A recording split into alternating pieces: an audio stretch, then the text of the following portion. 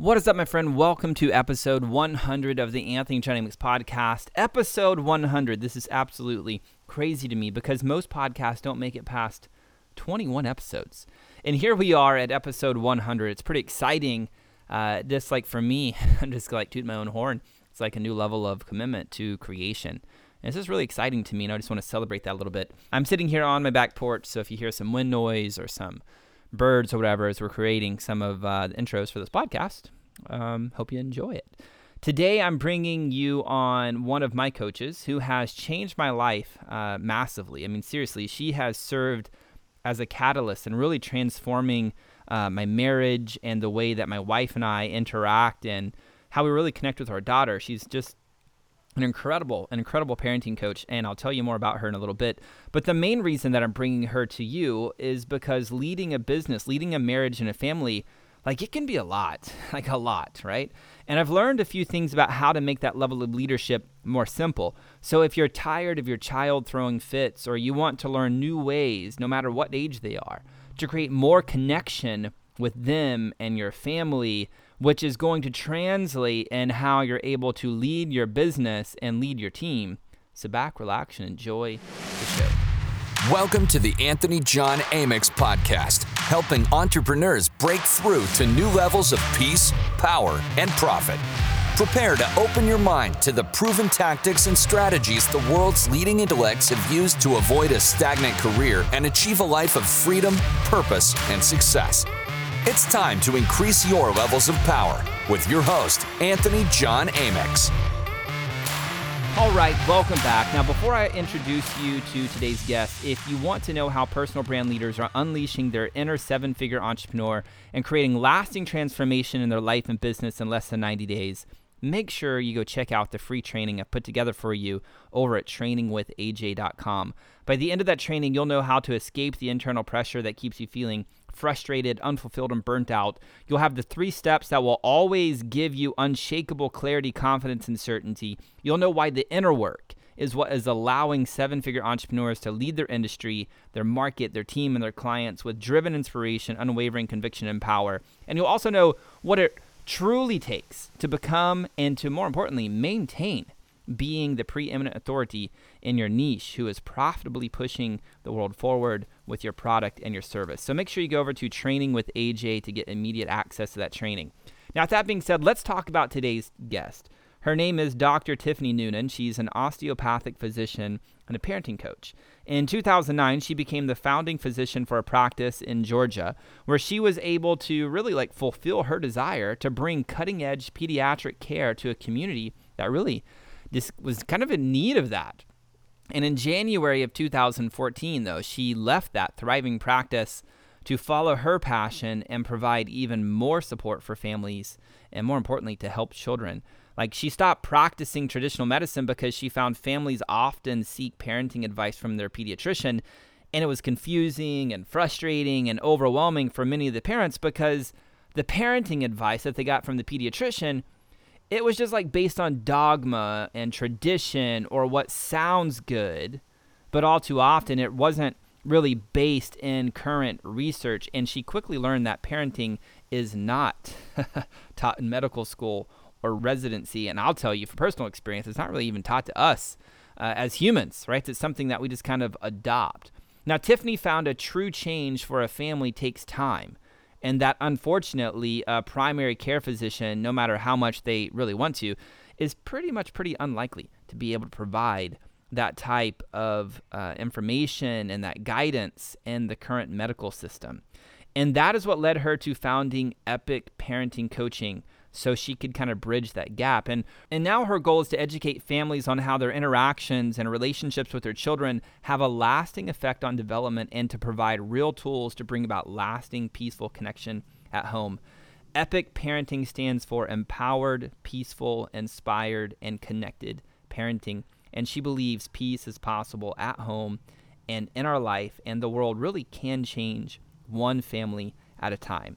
Now, I've personally experienced the peace and the connection that she talks about when using her tools. And part of the reason my wife and I first hired Tiffanie was because our daughter, she wouldn't stop throwing her food on the floor. My daughter's almost 2 now. Like during dinner time, she just like, boom, throw the food on the floor, and it was driving my wife and I absolutely insane. And my wife was convinced my daughter had to finish her dinner. Like, you had to finish your dinner. And she believed that if she didn't finish her dinner, that she wouldn't have enough food and she wouldn't grow. And there's all these like stories that were wrapped up in it. And Tiffanie really helped us see that that story was just bullshit. Like, we were projecting onto Zyra, and possibly Zyra was just like, yo, I'm done eating. Like, I'm bored, right? And so Tiffanie really helped us to learn to really trust our daughter, trust Zyra, that Zyra knew what was best for her, and that Zyra would eat enough food because, I mean, at the end of the day, like, this is going to sound really crude, but it is what it is. Like, we humans, we're animals. I mean, we're going to eat enough food to nourish our bodies. Like, our bodies, they signal to us naturally, like, hey, eat food. If we're they just do. It's what we do. And so Tiffanie was like, trust your daughter. Like, trust that she's going to eat enough food. She's going to find if you give her options of good, healthy choices, nourishing choices, she's going to choose what's going to nourish her body. And so we're like, okay, we're going to stop forcing her to eat, and we're just going to trust her.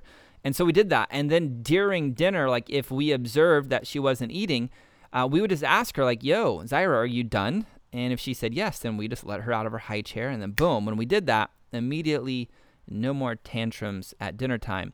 And I could go on and on with the breakthroughs that Sarah and I, my wife and I, we experienced while working with Tiffanie. I really could. There's so many. And the really cool thing is that the tools not only transform our relationship with our daughter, but they also transformed our marriage, which in turn gave me more capacity to produce and to lead in this game of business. So with that being said, let's bring Tiffanie onto the show. Tiffanie Noonan, welcome to the podcast. AJ Amex, thank you very much for having me. I like the official introductions. Not really, but no. It's perfect. It's perfect. I'm excited to have you on. You have revolutionized my life, my marriage, the way that I interact with my daughter. And I think there's lots of entrepreneurs who are trying to figure this whole parenting thing out, right? I think running a business is pretty easy compared to parenting. I would 100% agree. And I am honored to have played any part in a revolution for your family. And one of the cool things I think about you and your own journey is it wasn't like, I don't know, you had some enlightening experience where you're like, oh, I'm so conscious. I'm going to be a conscious parenting coach. I read all these books. It wasn't that. Like, you came from the Western medical world, pediatrician. Yes. So you had the stark contrast of two totally different worlds. And one of the things that I really appreciate about you rather, is how you walk the middle ground. I really believe you do a wonderful job, like calling people back to the truth line, not out of like this domineering way, but just like inviting them to really, I don't know, find that ebb and flow, the push and pull, because, you could take conscious parenting and go to the extreme, or you could take the dominating parenting paradigm and go to the extreme. And I think you're doing an amazing job in the middle. And I wanted to dialogue today about some of those concepts. So how did you come to this place of bringing people to the truth line rather than leaning all the way to the other side, going from Western medical world and saying, fuck this, I'm just going to go to the extreme other side? How did you find this middle ground of parenting? I found it authentically by feeling miserable in it in myself. Like you said, I am a pediatrician and I was classically trained, and I was giving all of the advice that I had been modeled by my mentors. They don't actually teach parenting in medical school, despite the fact that we all go to our pediatricians looking for parenting advice. So it was what I had seen, the reward charts, the timeouts, and then I had my own children. And I quickly discovered that the advice that I had been giving, that I was standing so staunch and true in, felt horrible when I was actually trying to do it with my children. I gave my son his first timeout. He looked devastated. I felt terrible. And I was like, there has to be another way. Now, I didn't just say there has to be another way and get there. I wish that it had worked that way, but I had to go through the muck. So I did what you said. I read the books. I learned about conscious parenting. I created this ideal vision of what I wanted my family to look like. And then I went home every single day and I was yelling at my kids. I was not working. I had no idea what I was doing, and I was feeling worse. More guilty, more I'm screwing them up. There has to be another way. So I actually got coached. I joined a program and I learned how to actually figure out my triggers and why I was yelling and the stories that I was having, and then started to implement it with my family, and life transformed. But it was still real. I'm still a real person. I still get triggered all the time by my kids. And I realized that it wasn't going to help people if I pretended that I never got upset, that I never got triggered. And that for me, the honesty of this can feel messy and all relationships do was so important. I no longer chose to practice clinical medicine. 7 years ago, I left to found my business because I no longer felt that I was in full integrity with myself doing the Western medicine thing when I could make such a more of a difference for families and for children by concentrating on connection and relationships and doing that in the way that feels true to me, which is being very honest about my journey, very honest about the times that it feels hard, and for us to find the balance in life of not feeling guilty and doing the best we can and simply learning from it. And I want to bring that into the work that I'm doing rather than have a bunch of people that feel guilty because they feel like they're screwing it up and aren't actually creating change. Nice, nice. And you may hear a train. And if you hear a train, Pearl will probably edit my audio if you're talking. And if I'm talking and you hear a train, you're just going to hear a train. There is nothing that's going to happen about it. It is going to be what it's going to be. So I'm going to go ahead and preface that. Back on point now. So let's talk about parenting and entrepreneurship. So you're an entrepreneur, you own a business. Your husband is a marketer, he owns a business. What are some of the mistakes that entrepreneurs make when it comes into parenting, and how is that adding like more pressure and more just like despair to their already stressed life? I think some of the things that make people go into the entrepreneurial fields in the first place is a desire to create their own life, a desire to make things look a certain way, and the ability to make that happen, right? If you're going to be a successful entrepreneur, you are creating a life that you want. I have found a lot of times entrepreneurs take that vision and they apply it to their children as well, who may not necessarily have the same vision. They may not fall in line directly. And they think that there has to be this, like, I'm doing it successfully if they look a certain way and things are looking a certain way. And taking that personality into relationships with your children is a setup for maybe not failure, but certainly for stress and for frustration, especially if you're working from home and you are working one of those entrepreneurial hours of I work all of the time, right? Because I have my own business, I get up and I work. Children are going to cut into that. There is going to be a change in your lifestyle because they are going to want attention as well. They deserve it. But learning how to walk that line and adapt ourselves into this new role of parenthood is definitely can be a challenge for entrepreneurs. Do you think many entrepreneurs are projecting their own ideology of entrepreneurial living onto their children, ultimately potentially like creating and setting up a success equation for the child, where the child's like the entrepreneur is like, well, you know, you don't need a normal job. You want to do it this way and this way because I went down that way and that way's painful. So do it this way because it's better. And I'm grooming my child. And rather than really like connecting with the child and facilitating the child's interests, and again, not from a way of like, whatever your interests are, like just, you know, no boundaries. That's not what we're talking about here, but really guiding their interests in a very connective way, right? Do you think many entrepreneurs are ultimately setting their children up for more stress and more failure than actually success? I do.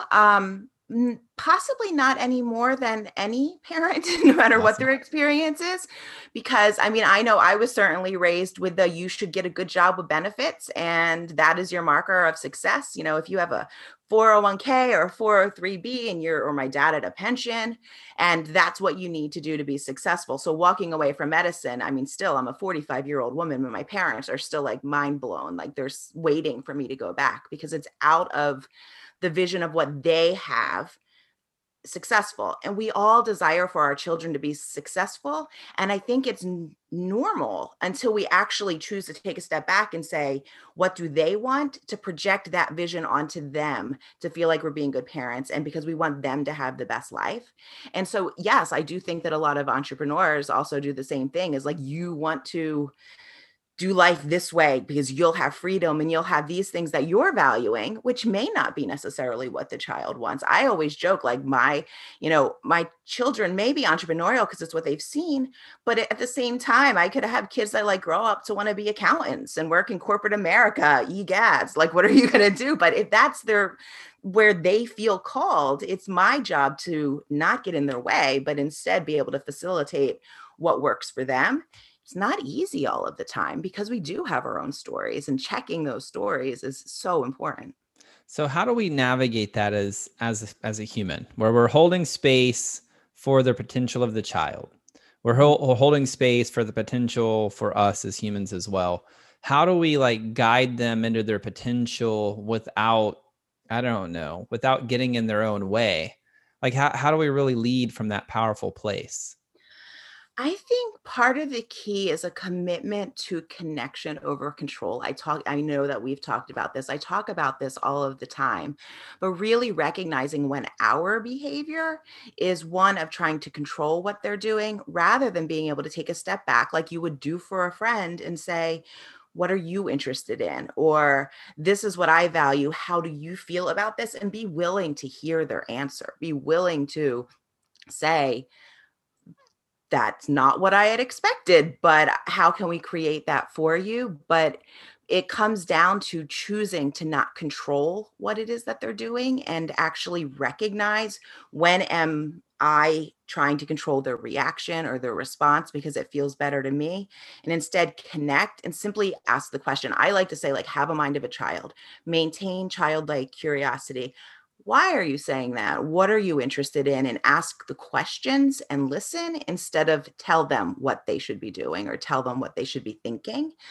And in that, you may find, or at least I have found from all of my clients and from my own children, that there's a lot less conflict because I believe in humanity. I believe in us humans. I believe that we are not here to create chaos in the world, and that it's us not feeling heard and not feeling seen that actually leads to the more disruptive behaviors. And that when you're willing to sit back and say, okay, tell me about that, that's interesting, they don't have to rebel against anything. They don't have to fight against it because there is space for it. Slow down and have a mind of a child. I know one of the big takeaways for me, one of the big takeaways for Sarah, my wife, was Zyra's not out to get us. Like, Yeah. she's not out to test us. She's not out to like, I'm testing your patience. Like, she just has certain needs and she's trying the best that she can to meet those needs. And then we, the parents, then create all of these stories and meanings of like, well, she's out to get us. She's testing us. She's trying to figure out if we're going to be strong, if we're going to be weak, and who's the weakest link. And like, we're living in the land of concept rather than, really, like you said, adopting the mind of the child and being like, well, what is she wanting to experience right now? Yeah. What need does she have that's not being met? How could we create an experience for that need to get met? And then in doing that, a lot of the conflict just like magically just disappeared. It is like magic, isn't it? It is sort of fascinating. But society has told us, right? There's the terrible twos, there's they're pushing limits, don't give in. I mean, you hear all these stories, and if you believe it, that is what you end up creating. And my belief is that every behavior, not just our child's behavior, my behavior and yours as well, is a best attempt to get a need met. It may not be ideal. It may not be the way that is going to best serve them in their life, but yeah, getting under it and saying, so I wonder what that need is, and then acknowledging it to the child.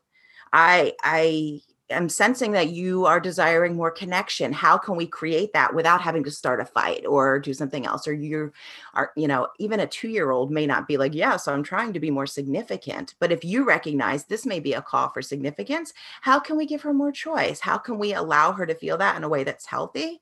And by stepping back and into that, your child is starting to learn how to navigate those feelings and how to navigate those processes from a much more mature level than a lot of us do it for the longest time, right? I know I certainly, when I felt insignificant, would start a fight for the longest time rather than saying I'm desiring connection. Yep. I would just start a fight, and that never actually panned out the way that I wanted it to, but I did indeed get connection, just kind of sucked. Mm-hmm.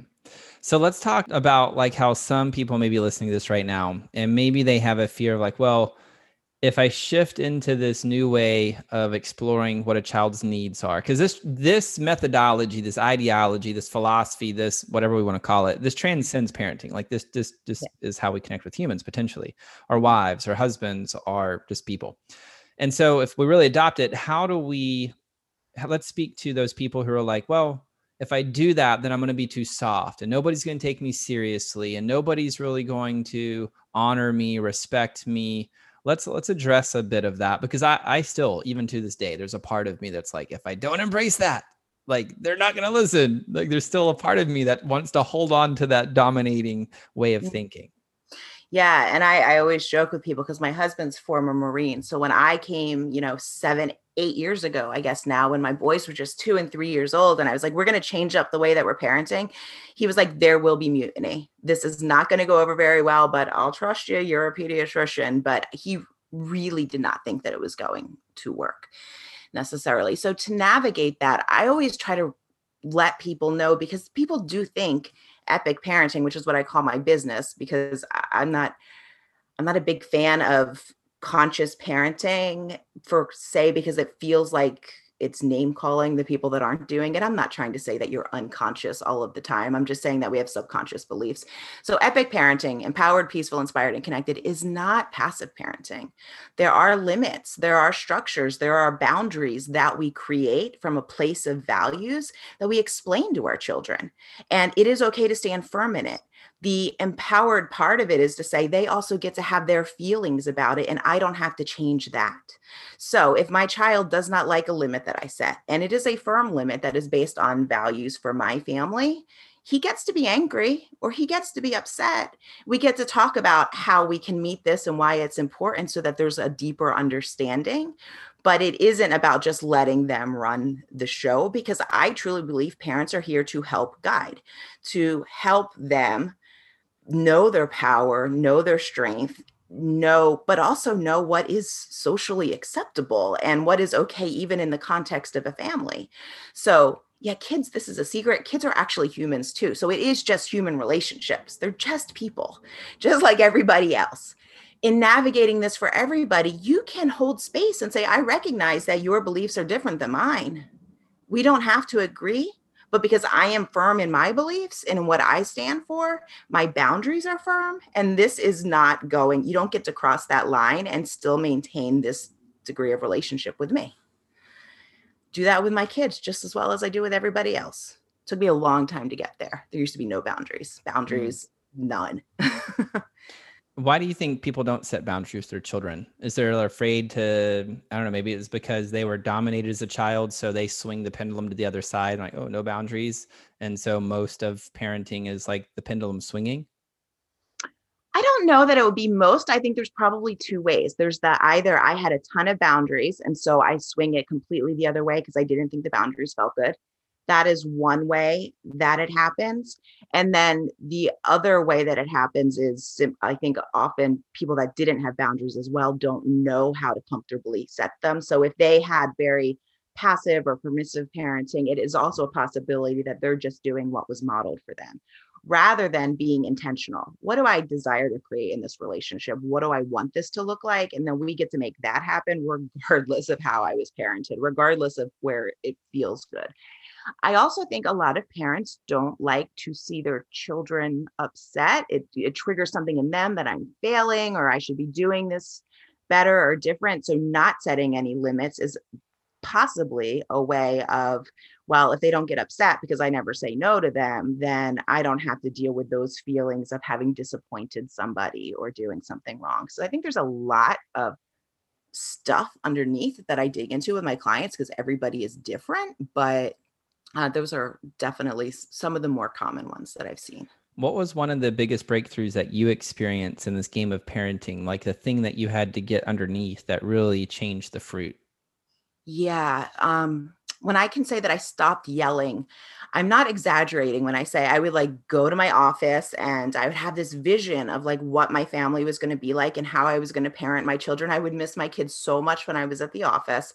And then inevitably I would pick them up at daycare. They were young at the time. And one, two, or all three of us would be crying before we even left the daycare parking lot.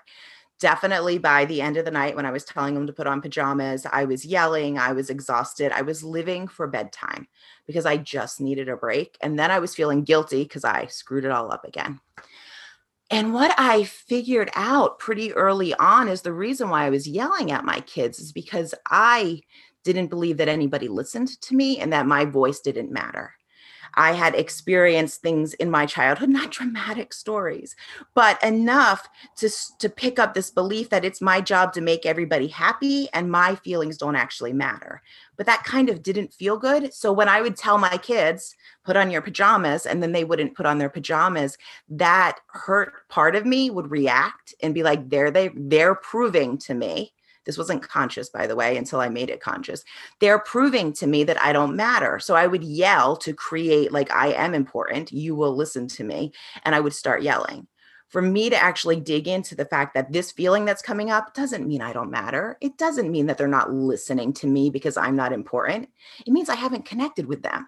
It means they don't understand why I'm asking them to do something. And I can, instead of just yelling across the house, put on your pajamas, and third time down the hallway yelling at them because they didn't, I can take a minute and say, hey, I see you're in the middle of playing a game. Get on my knee, look them in the face. When you're done doing this in 5 minutes, can you put on your pajamas? I would get agreement from them. And then they would go off and they would do what I requested because I actually acknowledged what they were doing. They felt seen and heard, and we came to an agreement. I didn't have to yell anymore. It was earth-shattering for me and groundbreaking.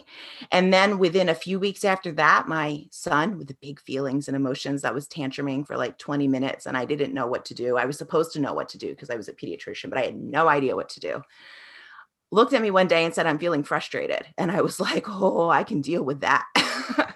I can deal with, he blamed me. He said, you are frustrating me. And I was like, I can even deal with that. We'll worry about the blame thing later. The fact that you are not on the ground screaming and crying right now with me having no idea what's going on is something we can work with. That was, and he was 3 or almost 3 at the time. And the tantrums ended. Awesome. And what like overspill did that like shifting for you? I know it impacted your relationship with your children, but what other areas of your life did it impact?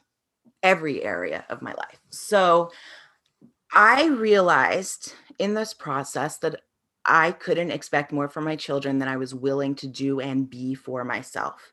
So I was not happy in my career. I didn't feel fulfilled. I was good at it, but I didn't feel fulfilled.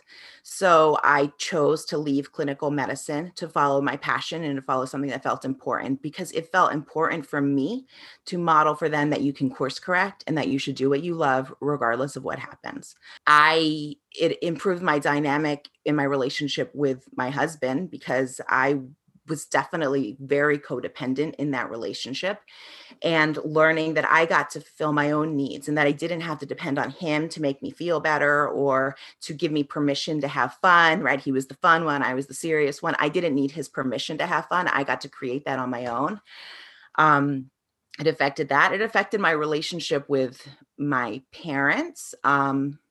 In a good way, I would say. I don't necessarily know all the time how they would say it because I learned to speak up for myself and to hold my own boundaries and to stand by what I believed in for my family and for my children.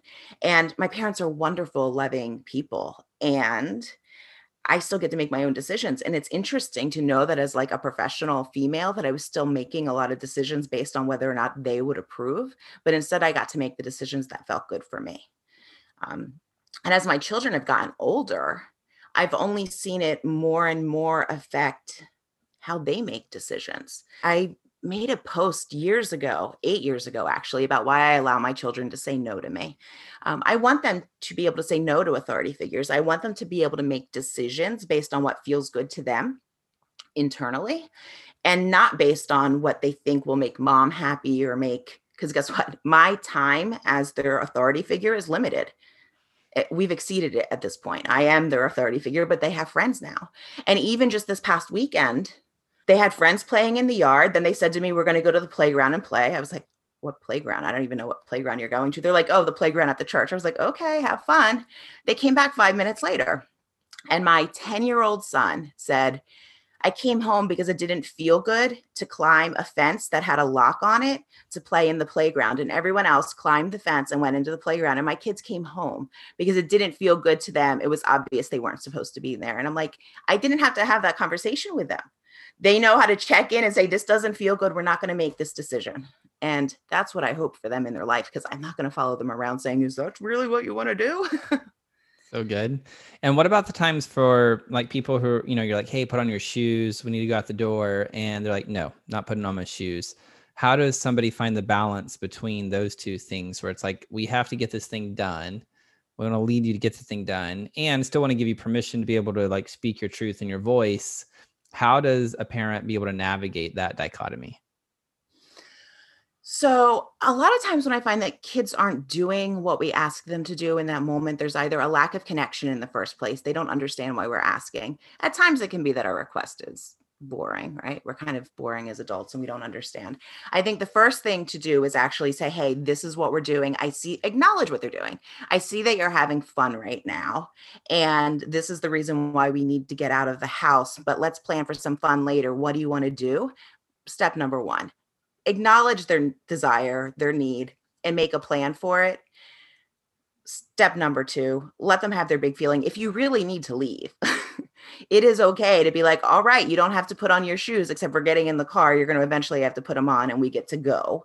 And that's okay. I hear you. And you're not allowed to stay home alone because you're 4. So for safety reasons, you're going to be coming with us. Allowing them to be upset about it if they want to. That's usually like a leave the playground thing too. Like, I don't want to leave the playground ever because I'm having fun. Planning for the next fun adventure, I think, is important. I think a lot of times with children, we don't realize that they have no idea what is on our to-do list, right? We don't share with them the plan, the schedule, or anything else. And then we expect them instantaneously to come right now because this is what I said.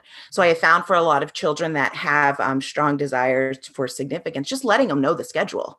Hey, this is what we have to do today. We're going to be doing this and this and that. So that when you spring it on them, I need you to get your shoes on because we're going out the door. It's not this new thing, but we've actually shared with them.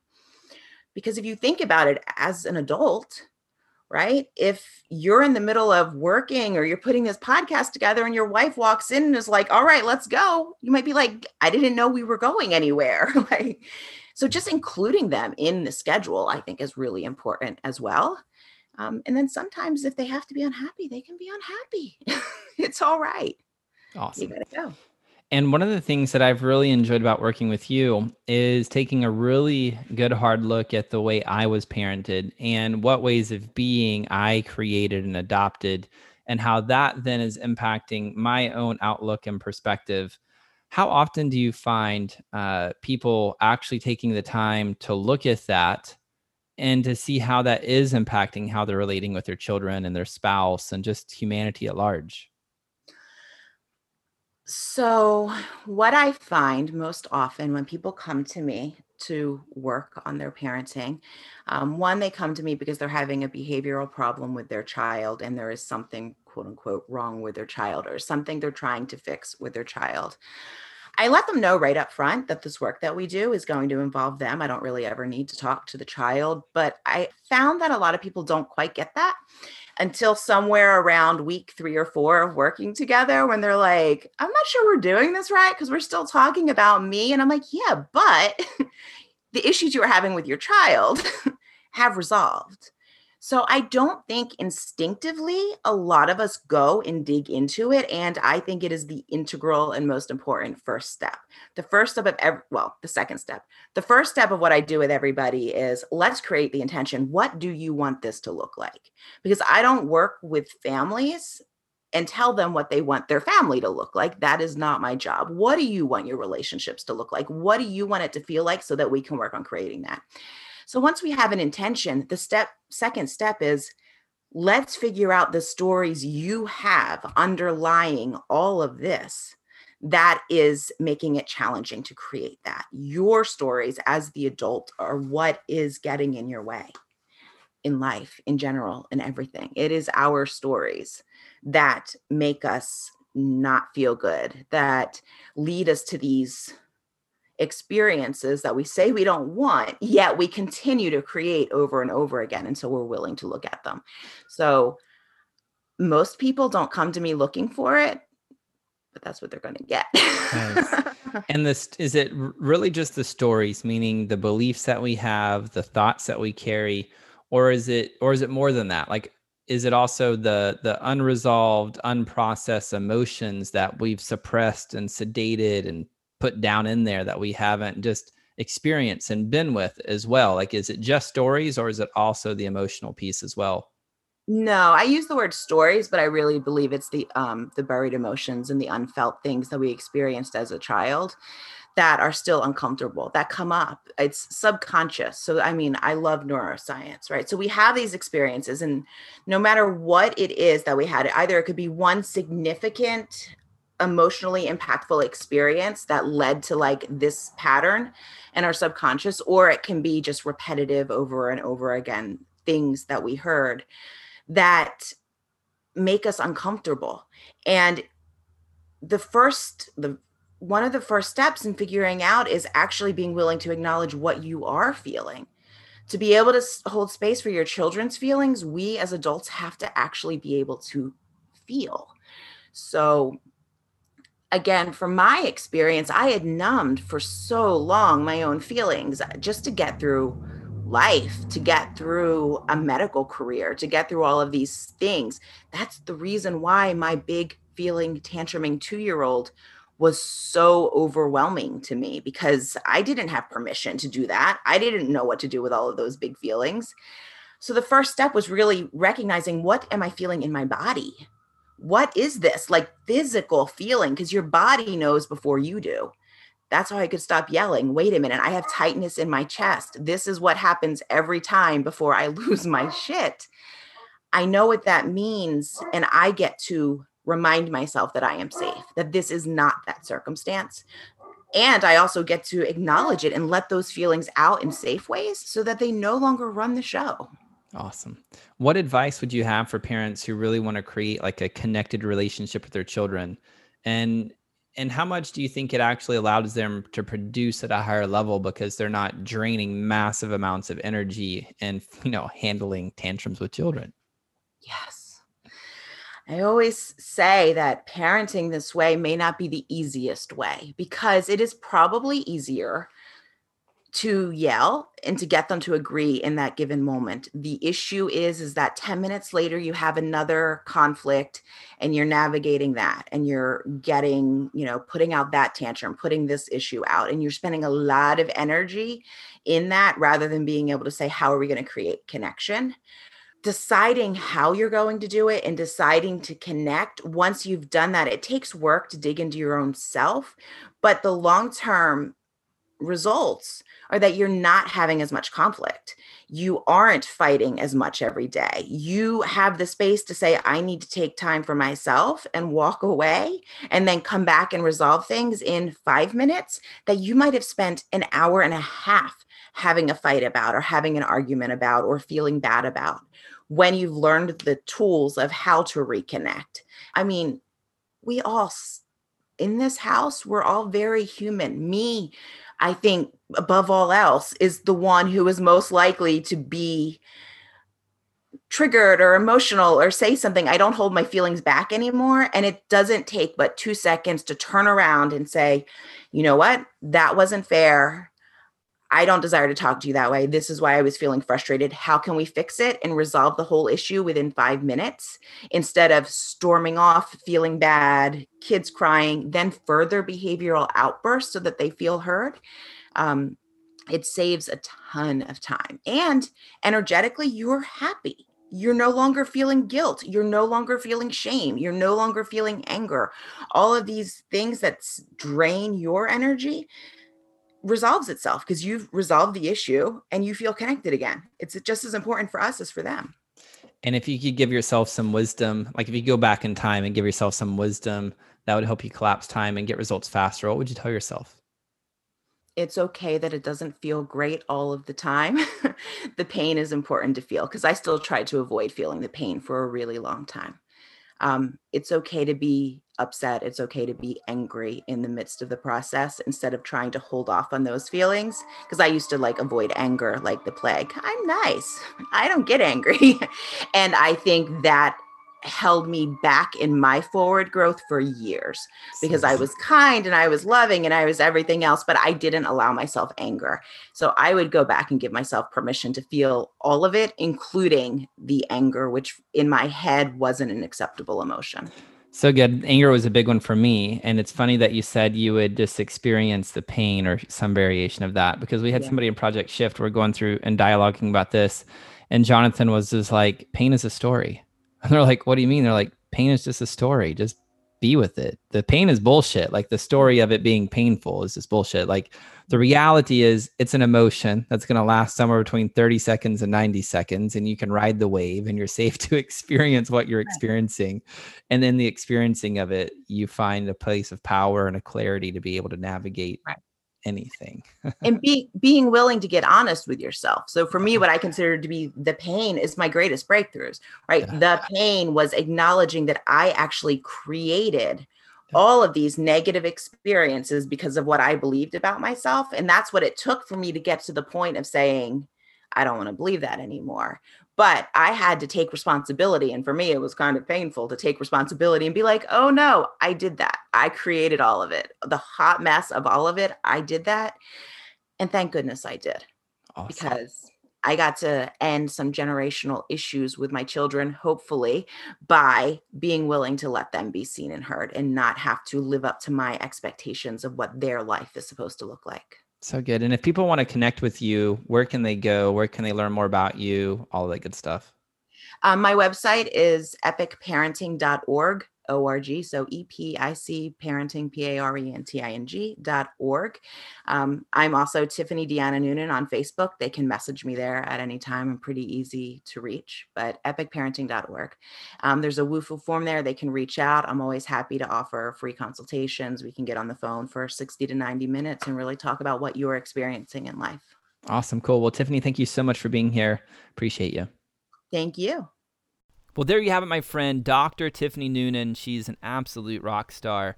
And I hope this conversation really gave you some insights into objectively starting to look at how you are parented and to start asking if that way of parenting is fueling your capacity to create the desires that you have for your family and business, or if it's not. And part of the reason I'm encouraging you to really look at this today is because I know when I dove into my shadows of parenting, it's unlocked a whole new level of connection with my wife and my daughter, and it's fueled my ability to create in the game of business. It's like expedited. It's created it faster.